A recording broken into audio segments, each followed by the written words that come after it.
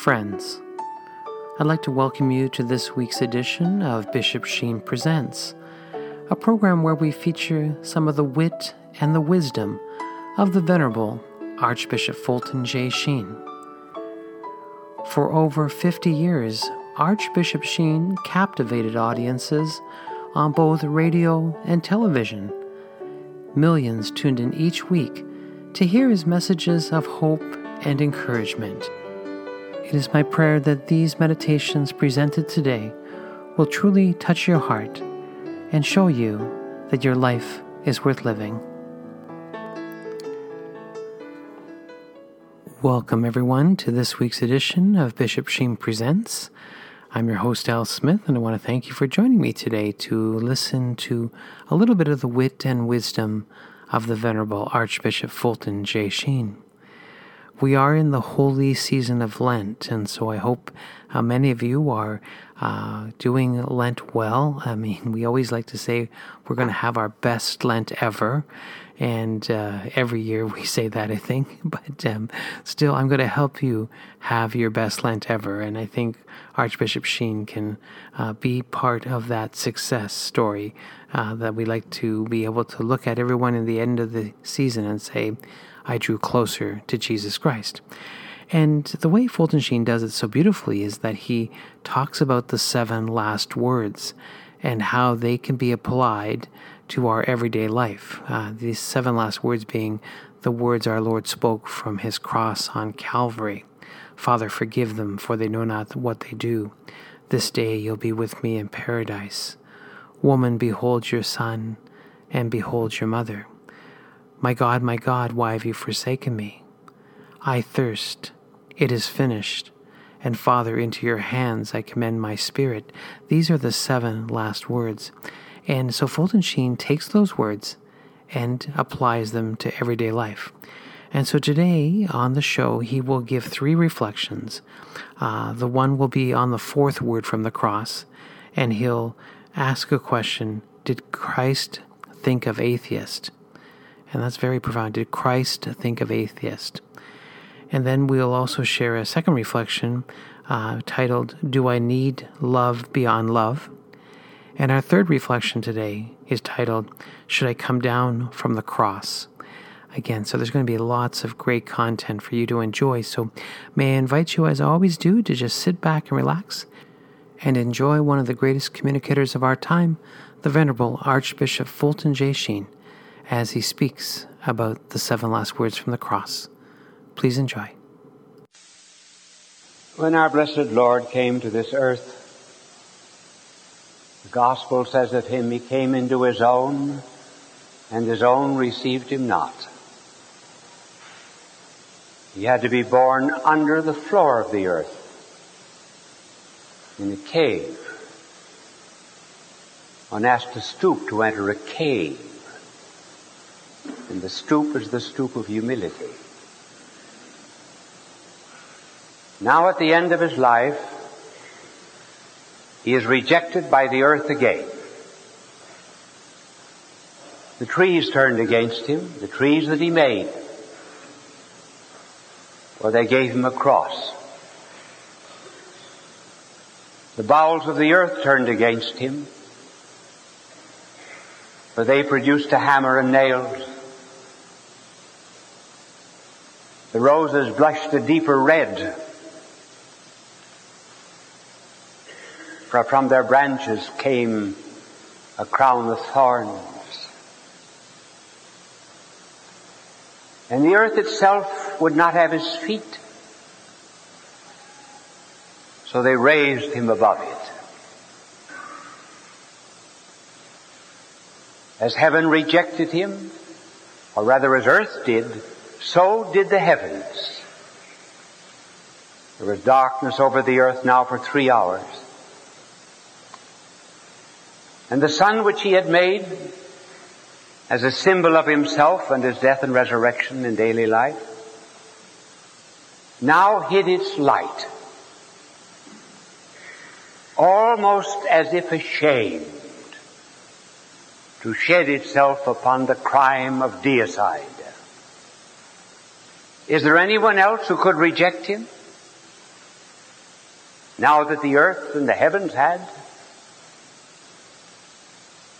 Yes, his heavenly Father. Why should the heavenly Father reject him? I quote reject. Because he would not leave us. Because he identified himself with sinners. And therefore the justice of the heavenly Father saw him as one with the transgressors. And so our blessed Lord at this moment, when nature shares his mood, it's not often that nature shares our moods. We are sad and the sun is bright and clear. But nature now shares his words as he cries out, my God, why? Why hast thou abandoned me?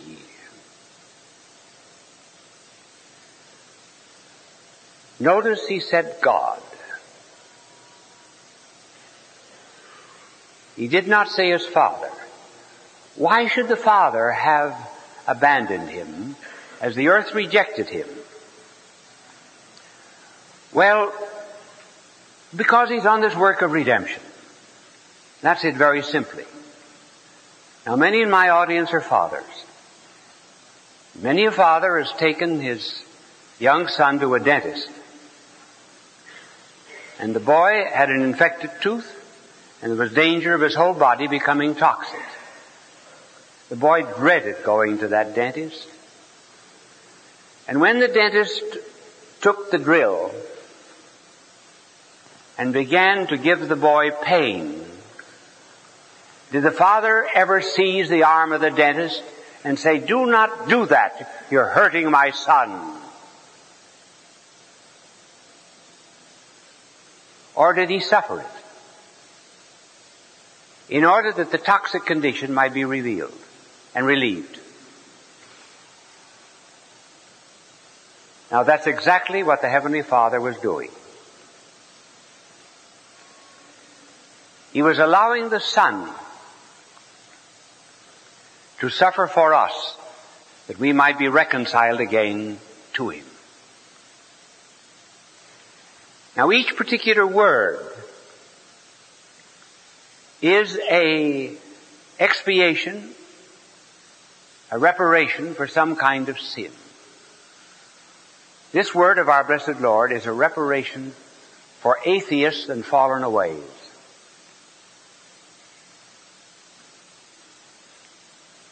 Does God know anything about atheism?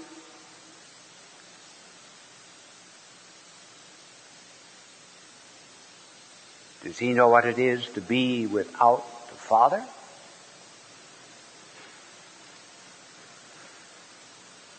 In order that he might go through all the agonies of the human heart, in order that there might be nothing in him or our mortality which he had not suffered and redeemed, he now willingly takes on, first of all, the pains and pangs of all forms of atheism. But notice, he uses the word God. As he is atoning for atheists, there's still the undercurrent of God. Here there's the assumption that that is true even of the atheists.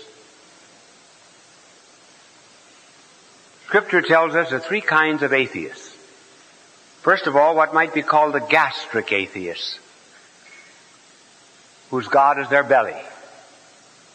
That is to say, they who live only for bodily and carnal pleasures.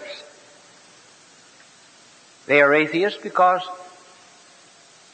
their flesh extinguishes the spirit.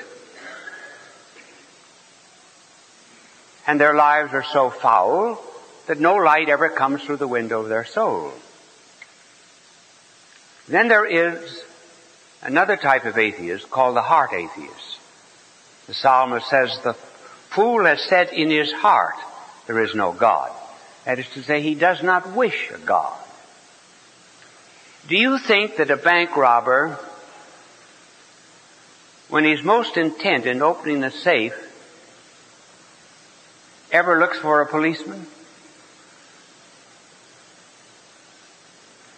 And those who do not wish there was a God because they would have to change their lives are not looking for God. And the third type of atheists are those who are antichrists.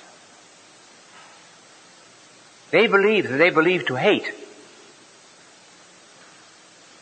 I can remember some years ago, I used to read Mass every Sunday in a church in London, and as I came out from the rectory, there was a girl standing before the communion rail addressing the congregation, and she said, I'm an atheist. I go out to Hyde Park every night and talk against God. There's too much evil in the world. That is why there is no God, and so forth. And when I came up to her, I said to her, I was very happy to hear you addressing the congregation and telling them that you believe in God. Well, she said, you silly fool, I don't. Well, I said, I understood you to say just the contrary. I said, do you think we'd ever have such thing in our history in America as prohibition unless there was something to prohibit? Do you think we'd ever have anti-cigarette laws unless there were cigarettes? How can you be an atheist unless there's something to atheate? She said, I hate you. Oh, I said, now you've given the answer. That's the answer. You hate me. Our blessed Lord now had to feel all of that loneliness. Nietzsche, the one who wrote Antichrist and who went mad playing the piano, shouting against Christ, wrote to his sister saying, do not think that we atheists do not suffer. We are in great agony because you can endure anyhow if you know a why, and we do not know a why. So for all the atheists in the world, yes, for Karl Marx, for Brezhnev, Albania, Russia, for our sophomores who just heard of Darwin last week, the good Lord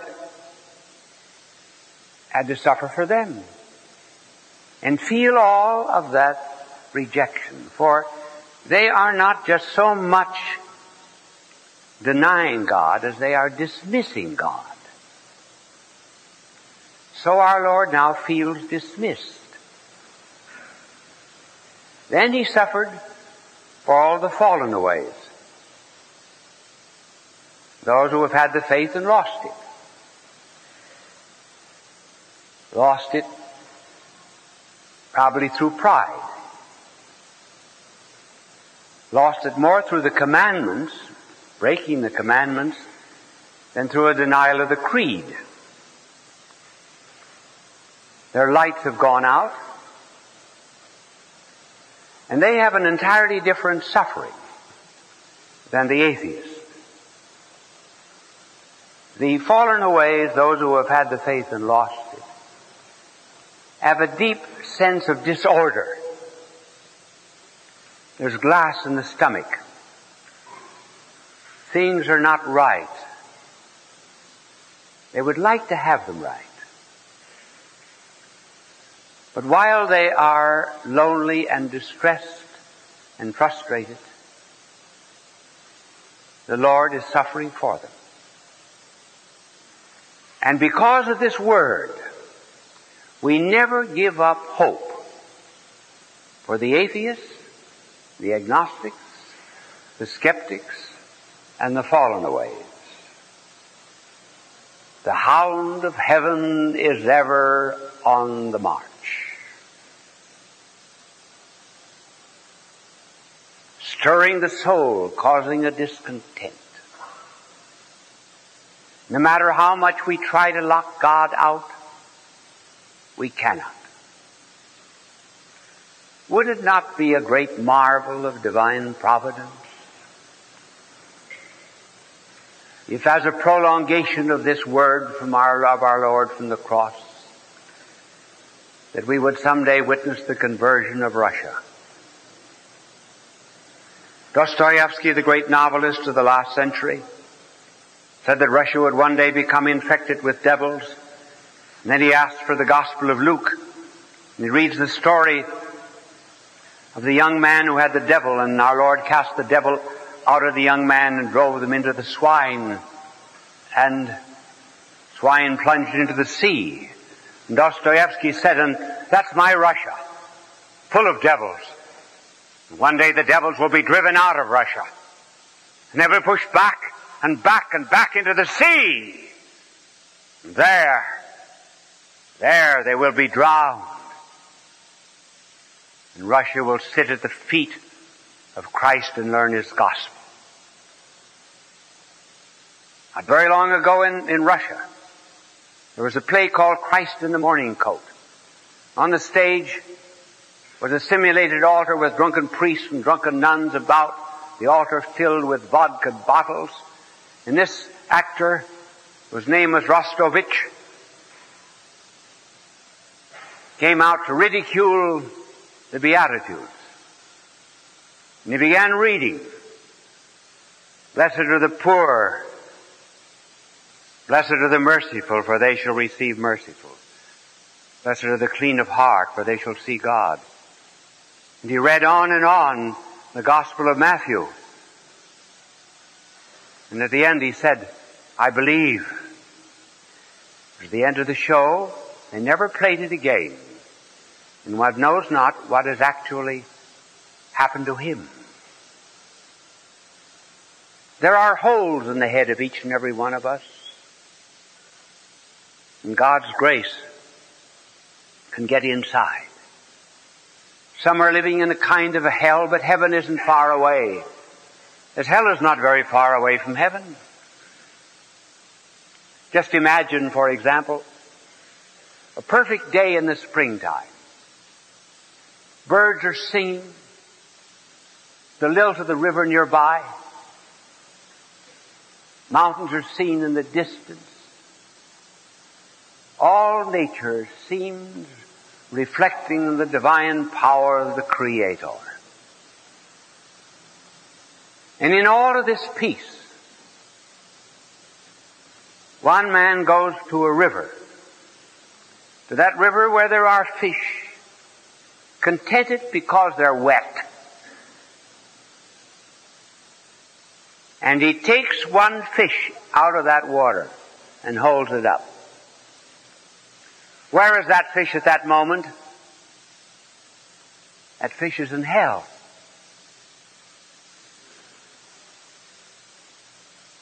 See how close he is to heaven? Everywhere else is heaven. But he's in hell because he was made to be wet. And as that fish was made to be wet, we were meant to be with God. Then you'll be in heaven. God love you.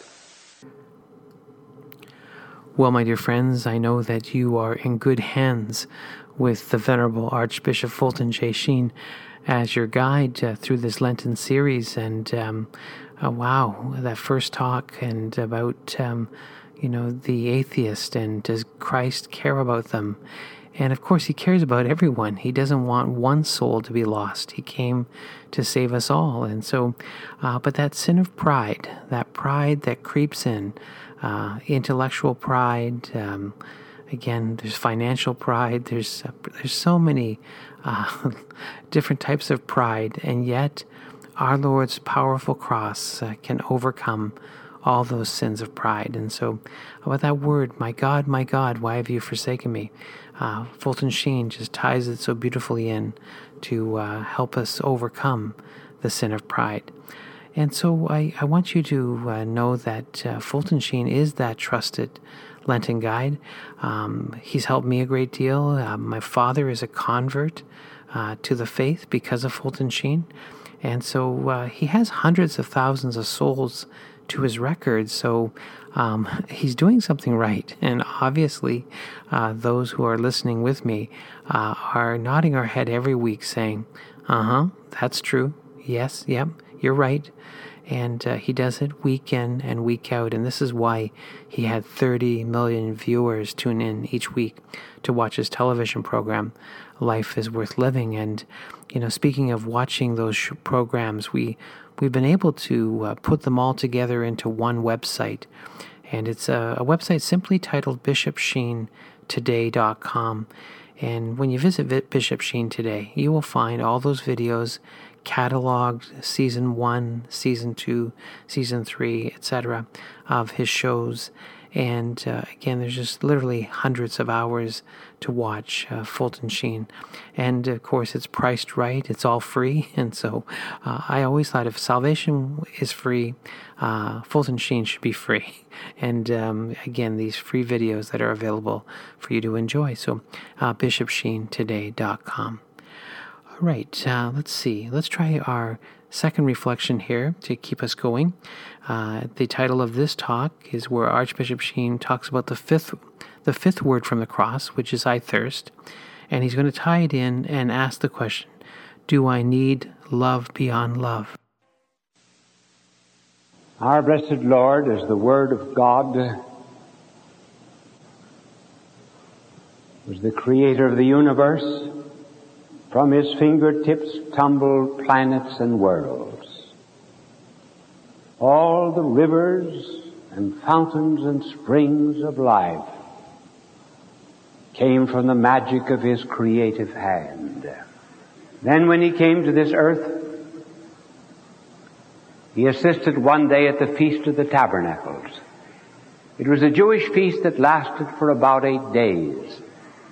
And on the final day, the priest would go down to the pool of Siloam and gather some water from the pool, bring it up to the temple, and pour it out in full view of all the people as a reminder of the blessings of God. And our blessed Lord broke into the liturgy and said, above the trickling of all the waters, if anyone thirst, let him come to me and drink.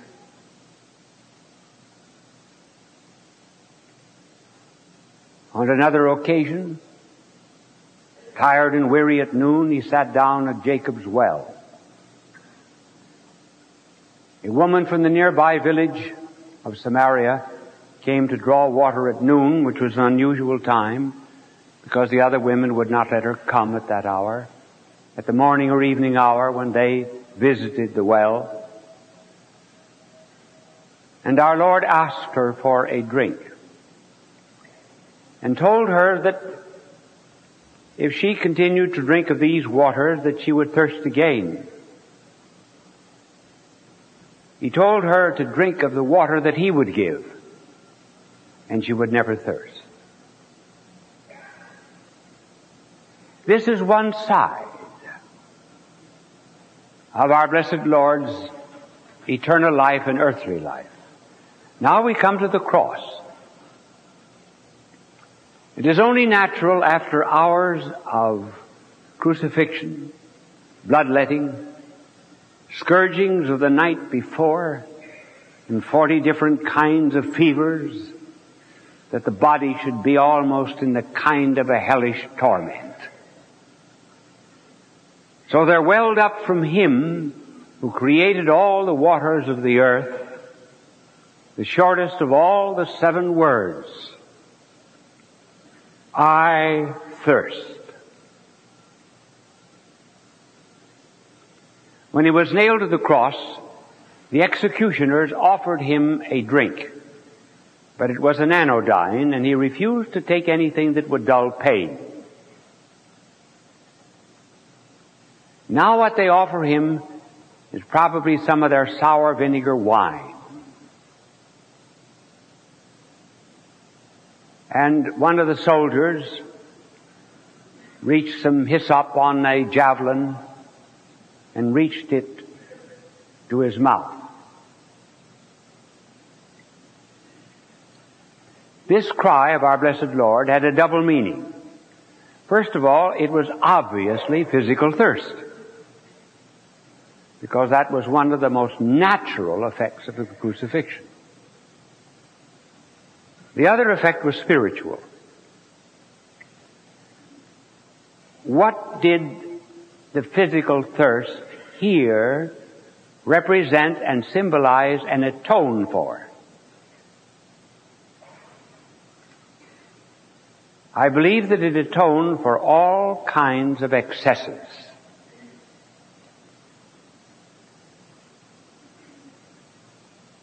We do not have statues to alien gods in our culture. Once the true God came to this earth, there was no more need of making images of God, for the true image of God walked the earth. No other planet saw his earth visiting feet but our own. But though we have no formal statues of gold and silver, we do have gods that we worship. And the three gods that are worshipped by our modern culture are Bacchus, Venus, and Mammon. First of all, Bacchus. Bacchus, the god of wine, the god of marijuana, the god of heroin, the god of drugs.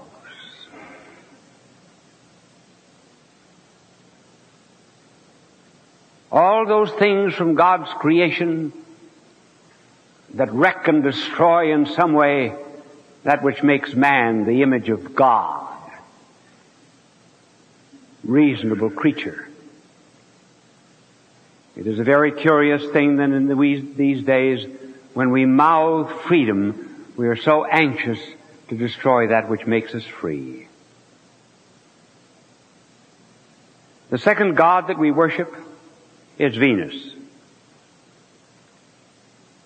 Venus, for all eroticism, lust, excesses of gluttony, and so forth. Where there is one organ isolated from the human body and made the object of worship.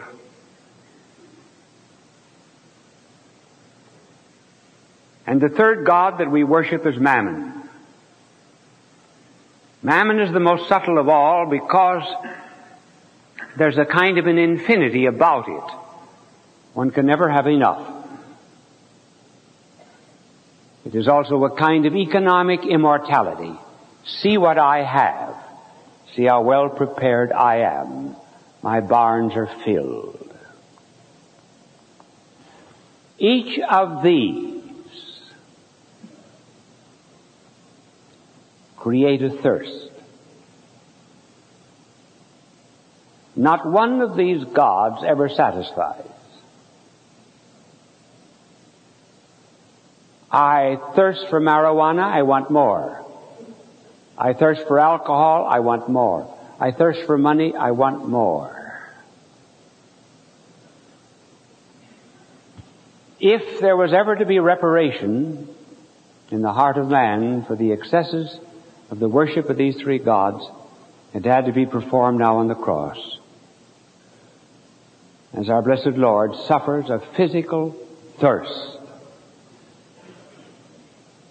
to atone for those who drink and are never satisfied, who eat and are never filled, who lust and who never love. This was a very torturous kind of moment for our Lord. It was almost a kind of hell.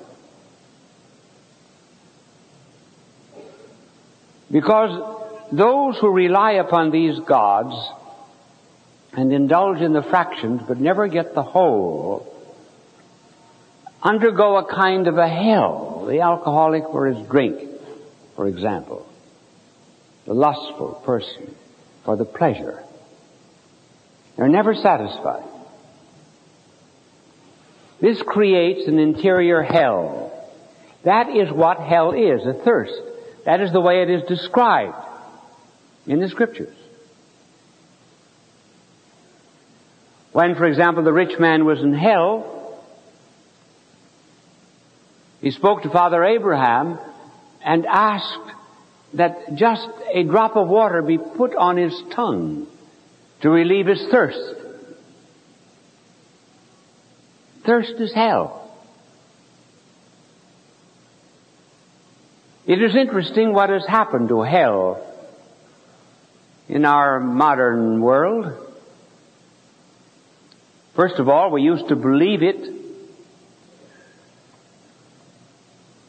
as the good Lord taught it, that there is a heaven for those who do good, a hell for those who do evil. And then there is the earth, which is the place of probation. We finally denied heaven, hell, and earth, all for various reasons. We said that it smacked of a universe that was not very scientific. But when we denied hell, it went somewhere else. Where did it go? It went on the inside of human hearts.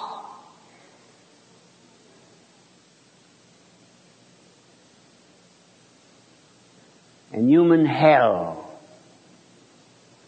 with all of its psychic madness, began to take over.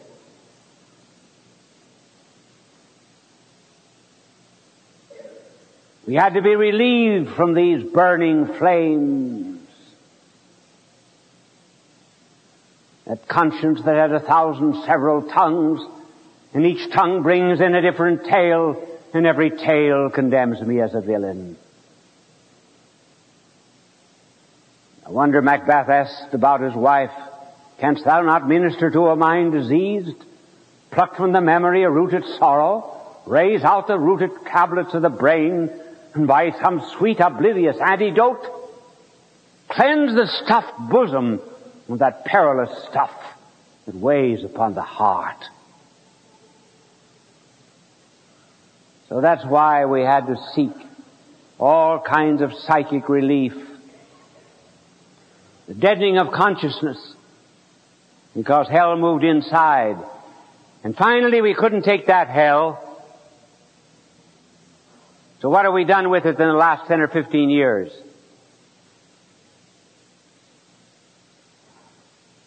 We've made it into nuclear bombs. And the movies become the interpreters, so that catastrophes, judgments, towering infernos, wrecks, disasters, apocalyptic events, all of these terrible endings seize upon the mind to make it forget that brood of nocturnal serpents. They will not be still.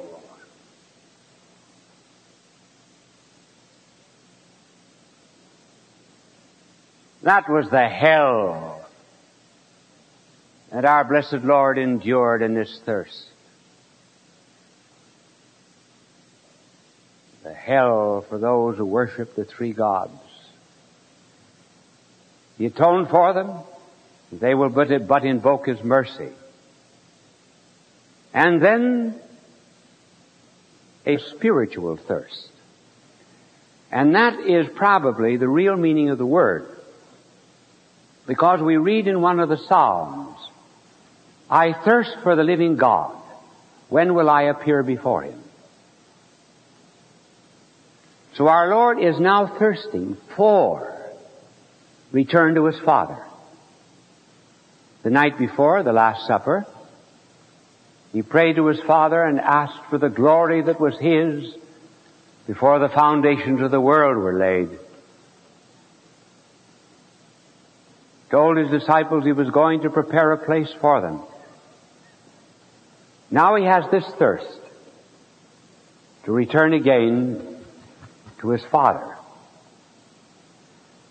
And applying that spiritual thirst of our Lord to ourselves, What is it that we have if we love the Lord?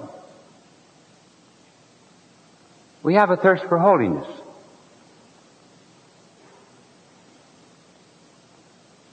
We want to be saints. We want to be happy. Be at peace on the inside. To be one with the Father. And what is sanctity? Sanctity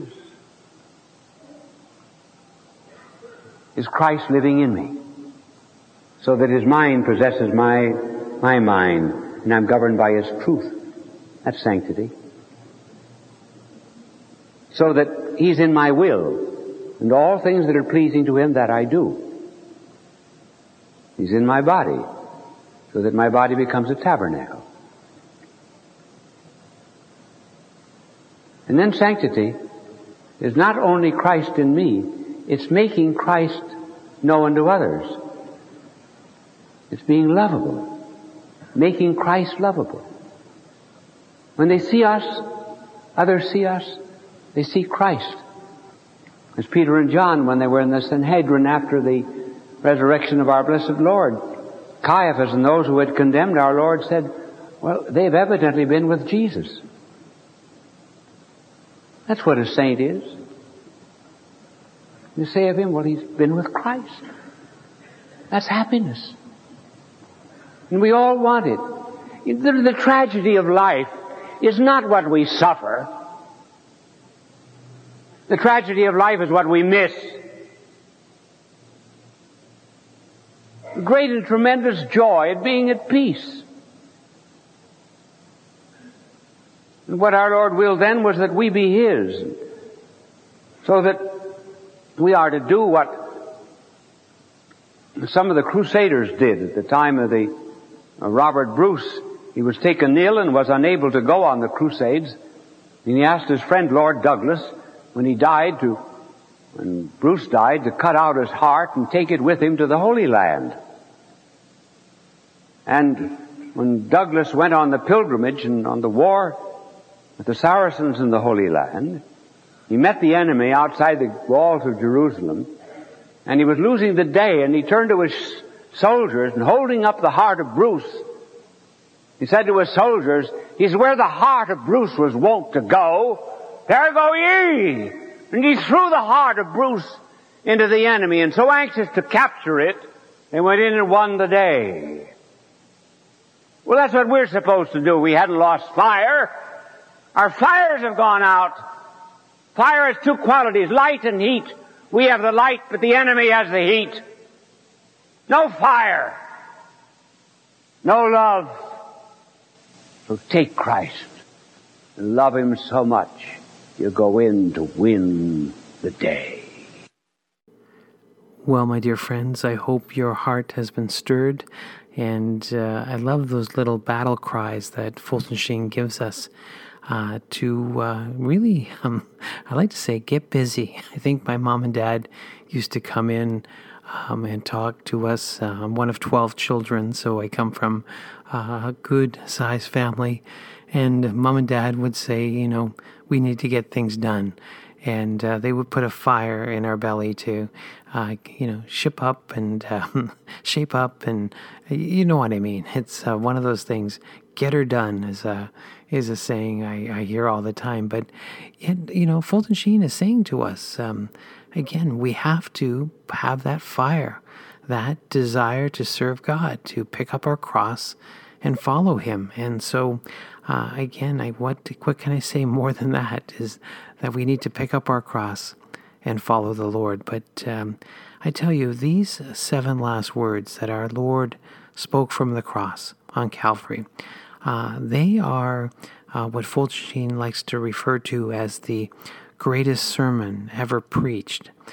Yes, there was the Sermon on the Mount, the Mount of Beatitudes, and we know that by heart, many of us. But this second sermon from the Mount, from Mount Calvary, contains in it so many truths And again, it is the words of a dying man. These are the words of our Lord when he was dying. And usually, again, history will tell us that the words of a dying man are very profound and have great meaning, and so these words do.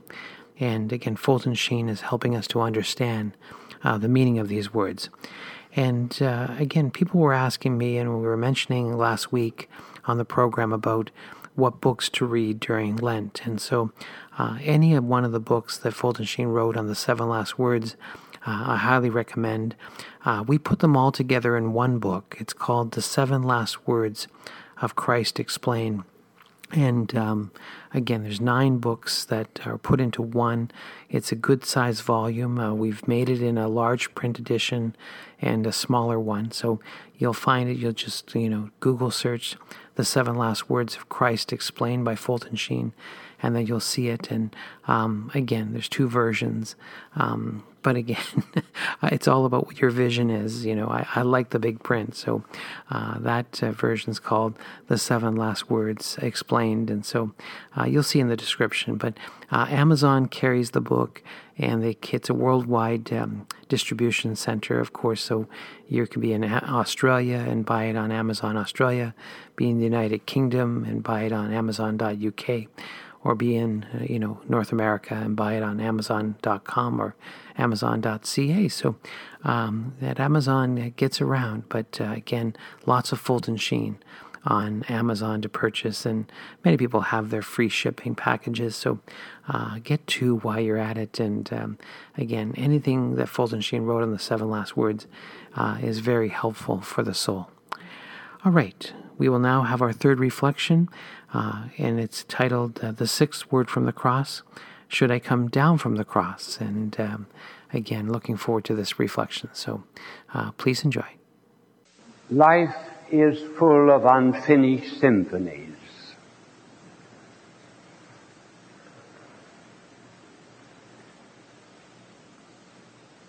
Marriages that were never lived out until death do them part.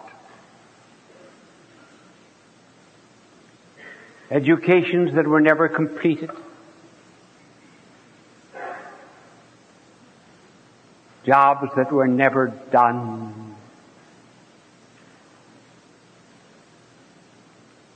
Vocations that were never fulfilled, leaving unused chalices in sacristies,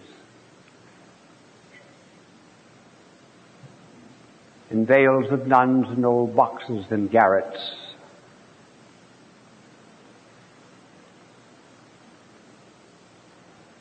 Unsculptured works of art,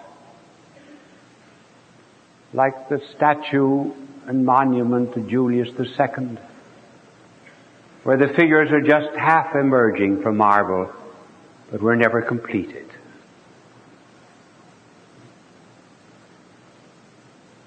For all the unfinished lives of people, lives that can be finished, however, our blessed Lord now utters His 6th word on the cross.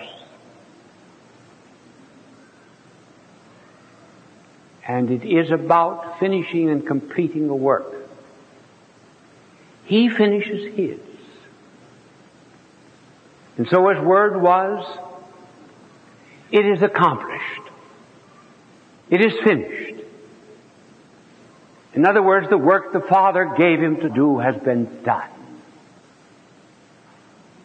Why is our work unfinished and His is? Why is so much of our work undone? It's because we hear a cry that was uttered against our blessed Lord at that particular moment, as the enemies came beneath the cross and with clenched fists shouted to Him, "Come down from that cross. Come down and we will believe."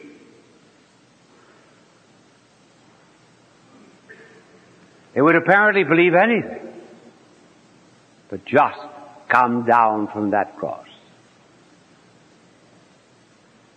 That's why lives are unfinished. Young people who are afraid of their peers and afraid to be good when their peers are bad. come down from the cross.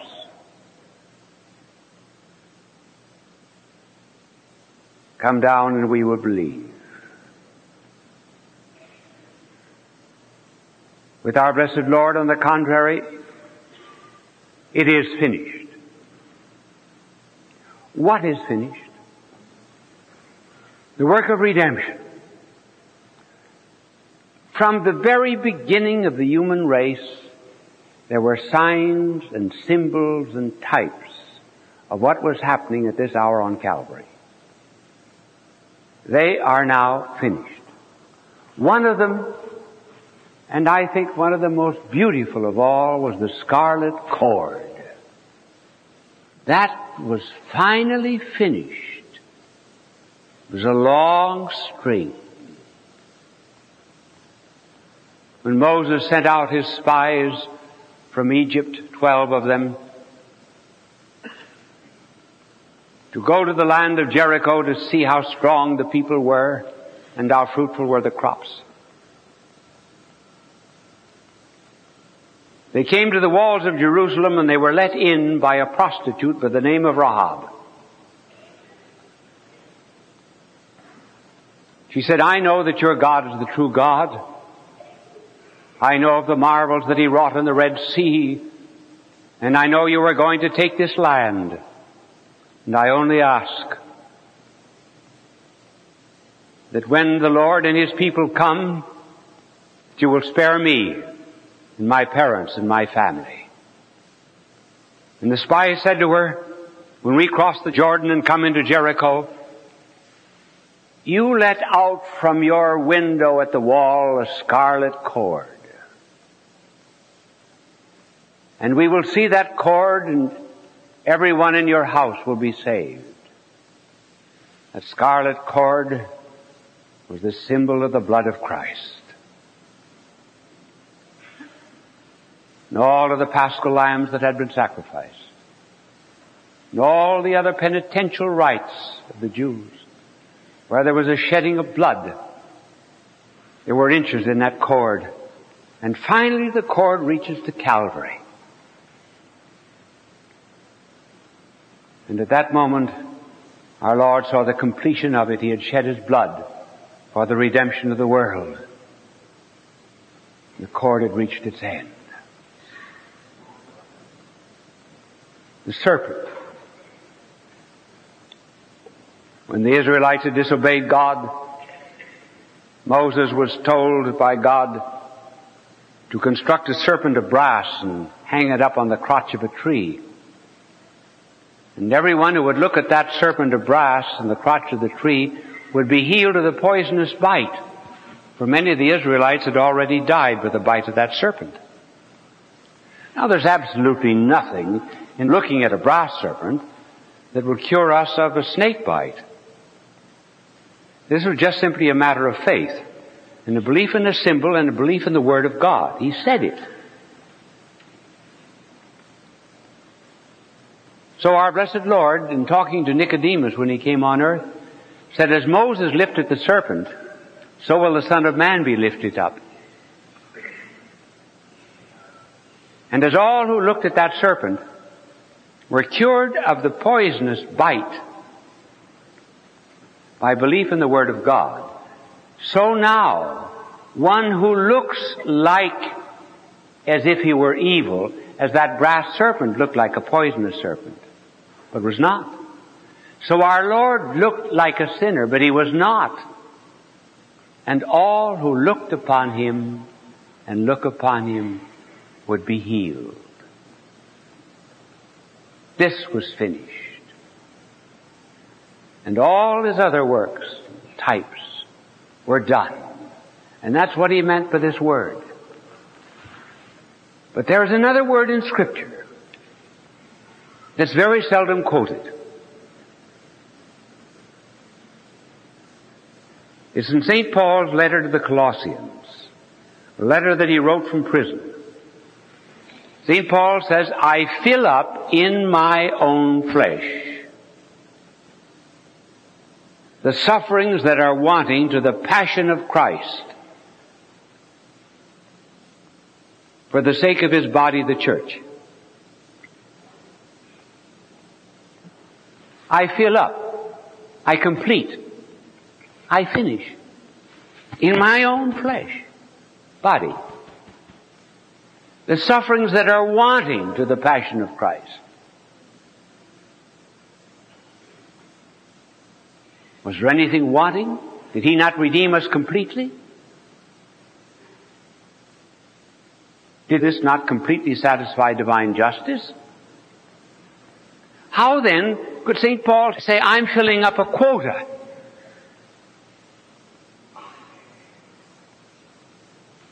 A quota that's yet to be added to the sufferings of Christ. Because our blessed Lord in the Old Testament is sometimes presented as an individual, sometimes as Israel, the church. He is personal. He is the corporation of the people of God. In the New Testament, He's our head, the head of the church. He has a corporation, which is the church. As He, the head, suffered for the church and brought it into being, so we who are members of the church, which is the continuation of His life, have to help redeem the church. It's very much like creation. God created the world, but He put the world into our hands. We have to complete it with our technology, with our arts and with our sciences. So our blessed Lord redeems us. We have to begin applying that redemption. He's given us the Word. We have to apply the acts. So the church needs salvation. The church needs redemption. And that is what St. Paul meant by saying that he finishes, he completes the work of redemption. Now this is something we never think about. That is one of the reasons why we dropped reparation in the church. We have reparation in the human body. When I had my open heart surgery, I was bleeding to death. I depended upon 80 people who gave me 80 pints of blood. The human body has only 8 pints. Somebody had to supply 80 pints to keep me alive. They were filling up the quota of my life.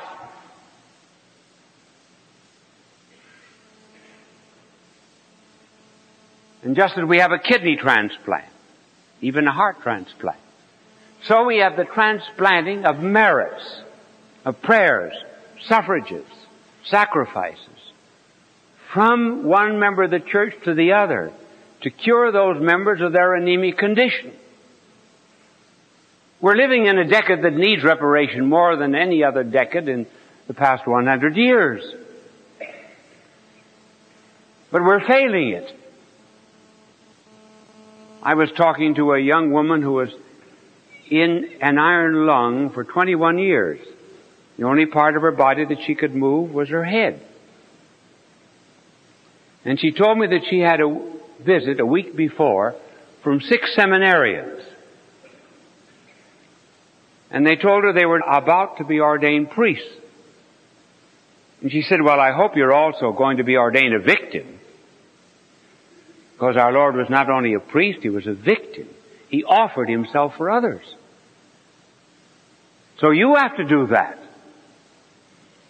And they said, no, the Lord wants us to have a good time.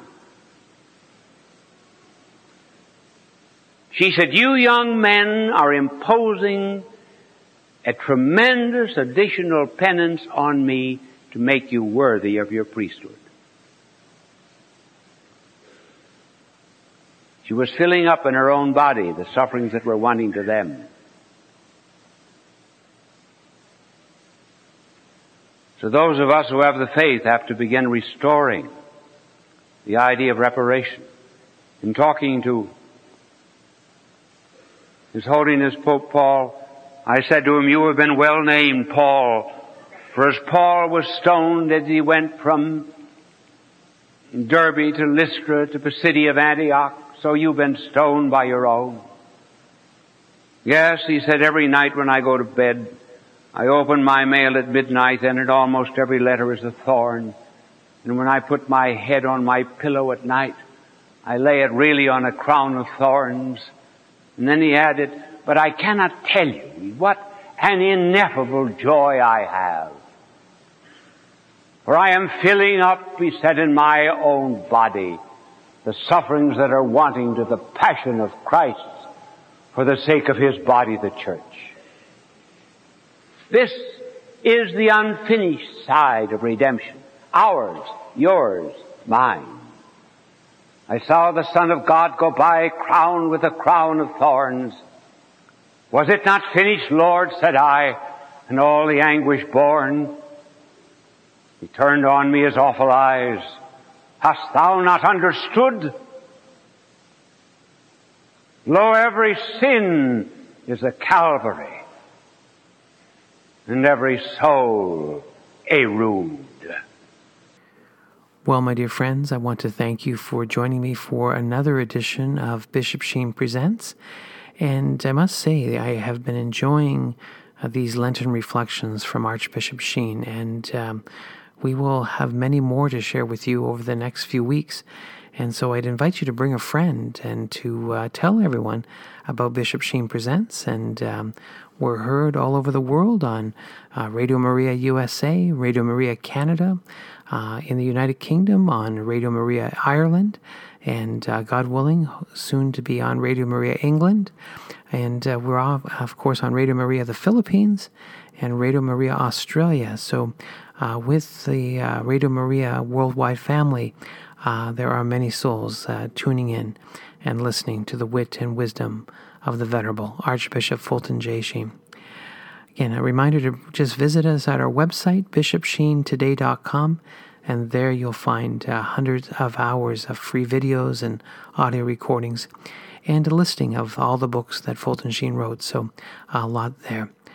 My dear friends, until next time, may the good Lord continue to bless you and keep you. May the Lord let his face shine upon you and be gracious to you, and may the Lord look upon you kindly and bring you peace. God love you.